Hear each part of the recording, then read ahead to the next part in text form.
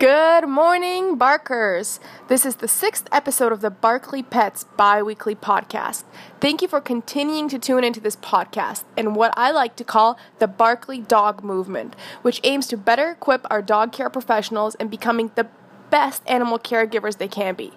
This episode will be a little different than what you heard before, because in this episode we have a guest. I call it the guest episode.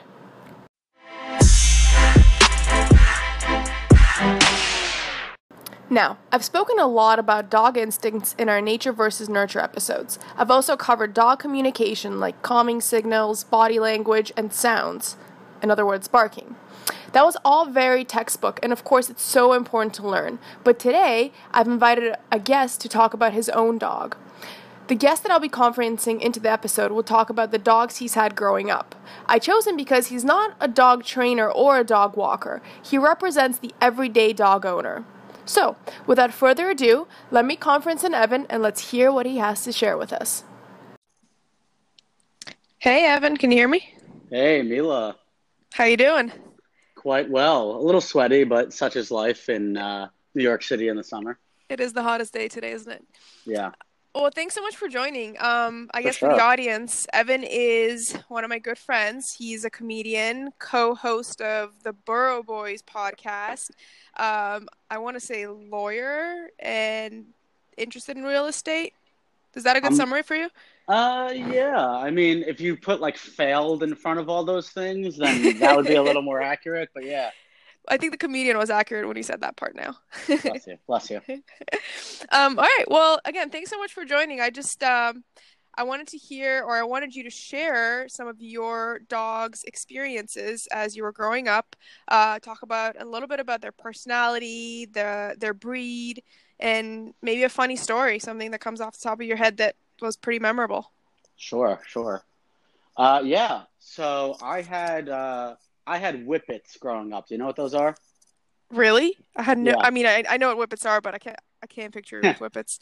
Okay. Yeah. For the audience. The whippet is like a sadder greyhound. It's smaller. It's not as it's like more aloof. Basically, I had like 2 deer in my house growing up. You know, like I had allergies, and my parents were like, "Let's get a hypoallergenic dog," but they got like the least dog of all dogs. You know, like they lay around, they wouldn't really cuddle. You wouldn't get too many licks. Almost like a cat. Like they only like when you got a lick, you know you did something great. They were just very pretty to look at, just like these noble, long-snouted beasts. They're very soft, though. They're very soft. Even without fur, they're very soft. Yeah, they're soft. I mean, they have fur, but it's very short. They stick their snouts into bags of potato chips and get stuck, and then they'd be walking around with a bag on their snout. It was a lot of fun. Candy and Devron, brother and sister. All right, okay. Mm-hmm. So I guess what's a funny story that you can think about that growing up that really stuck with you? Let's see. Aside from the potato chip one, because that was a pretty good one too. A funny story. I guess basically like Devron, he was the boy. Like he like was very much docile compared to Candy. Candy was like the strong modern woman. Whenever like someone would come by the house, she would hit him with the roo roo roo roo roo roo roo roo, and the guard bark, as we refer to it. Yes, the guard bark, and he would kind of just like add his little howl ad libs, almost like how DJ Khaled is like, "We the best," after someone raps, he would just be like, "Ah," So she's doing the big howling, and he would do that. So he kind of really took this really like this really laid back approach, and then like it was kind of sad because it seemed like she had full control of the house, and then he kind of took this way more subservient position, and then one day towards the end of his life, he was like, he lived to be like 14. He just out of nowhere just started humping me. And yeah, and I think it was like his last He was like, now's my last. Yeah, now's the time. Yeah.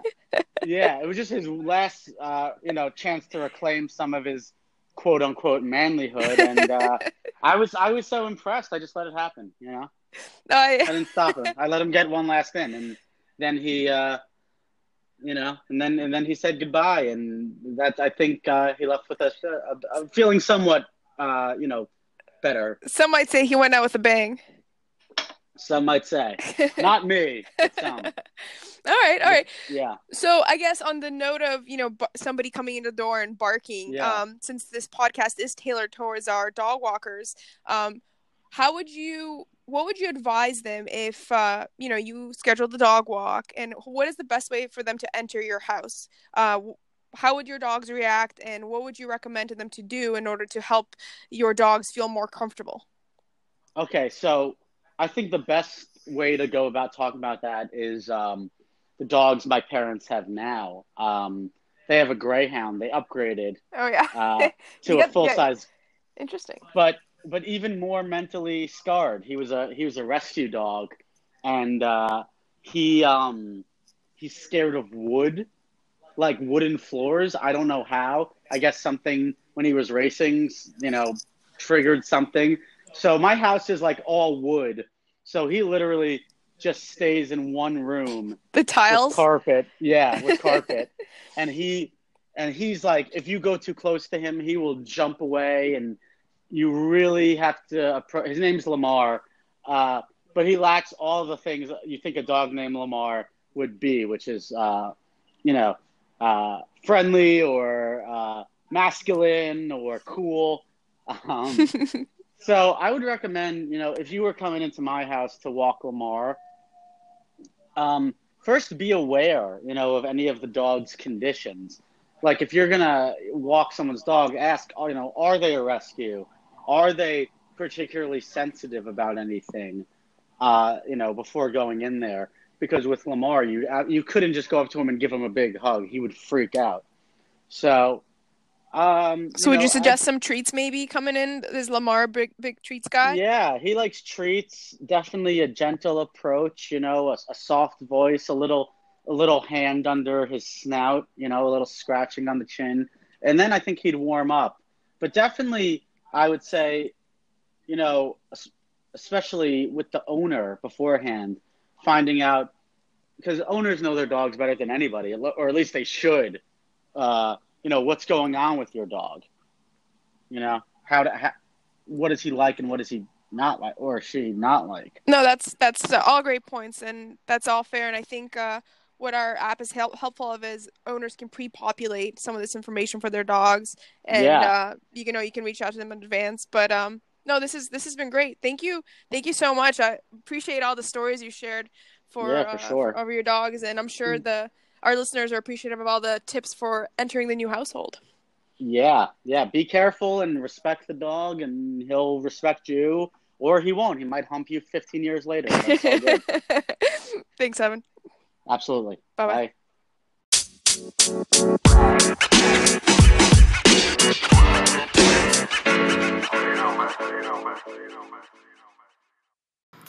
I really hope you guys enjoyed having a guest on this episode. There are a few items I want to highlight which Evan spoke about.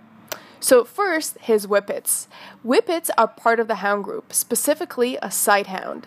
Now, I hope no one misconstrued his comical description of his dogs, but generally, Whippets are known to be amiable, friendly, gentle, very, very sweet-natured, and playful. In fact, some Whippet owners would actually argue that they're very cuddly dogs. Now, this is where the nature piece kicks in for our furry friends. Regardless of the breed of the dog, the personality will often vary depending on how the dog owner brought up their dog. Another topic which Evan brought up was the importance of speaking with the dog owner before entering a new house where you have never met the dog before. I can't emphasize enough of how important it is to gather as much information as you can before meeting a new dog. Lamar is a perfect example of a dog that takes some time to adjust to new people, and the first meeting is generally the most important one. Before wrapping up, I just have one super exciting announcement to share with you guys. The Dog Walker app is now live for iOS, and the Android version will be coming out very soon. It's pretty amazing. I hope you guys download it, and I hope you enjoyed it as much as I've enjoyed it.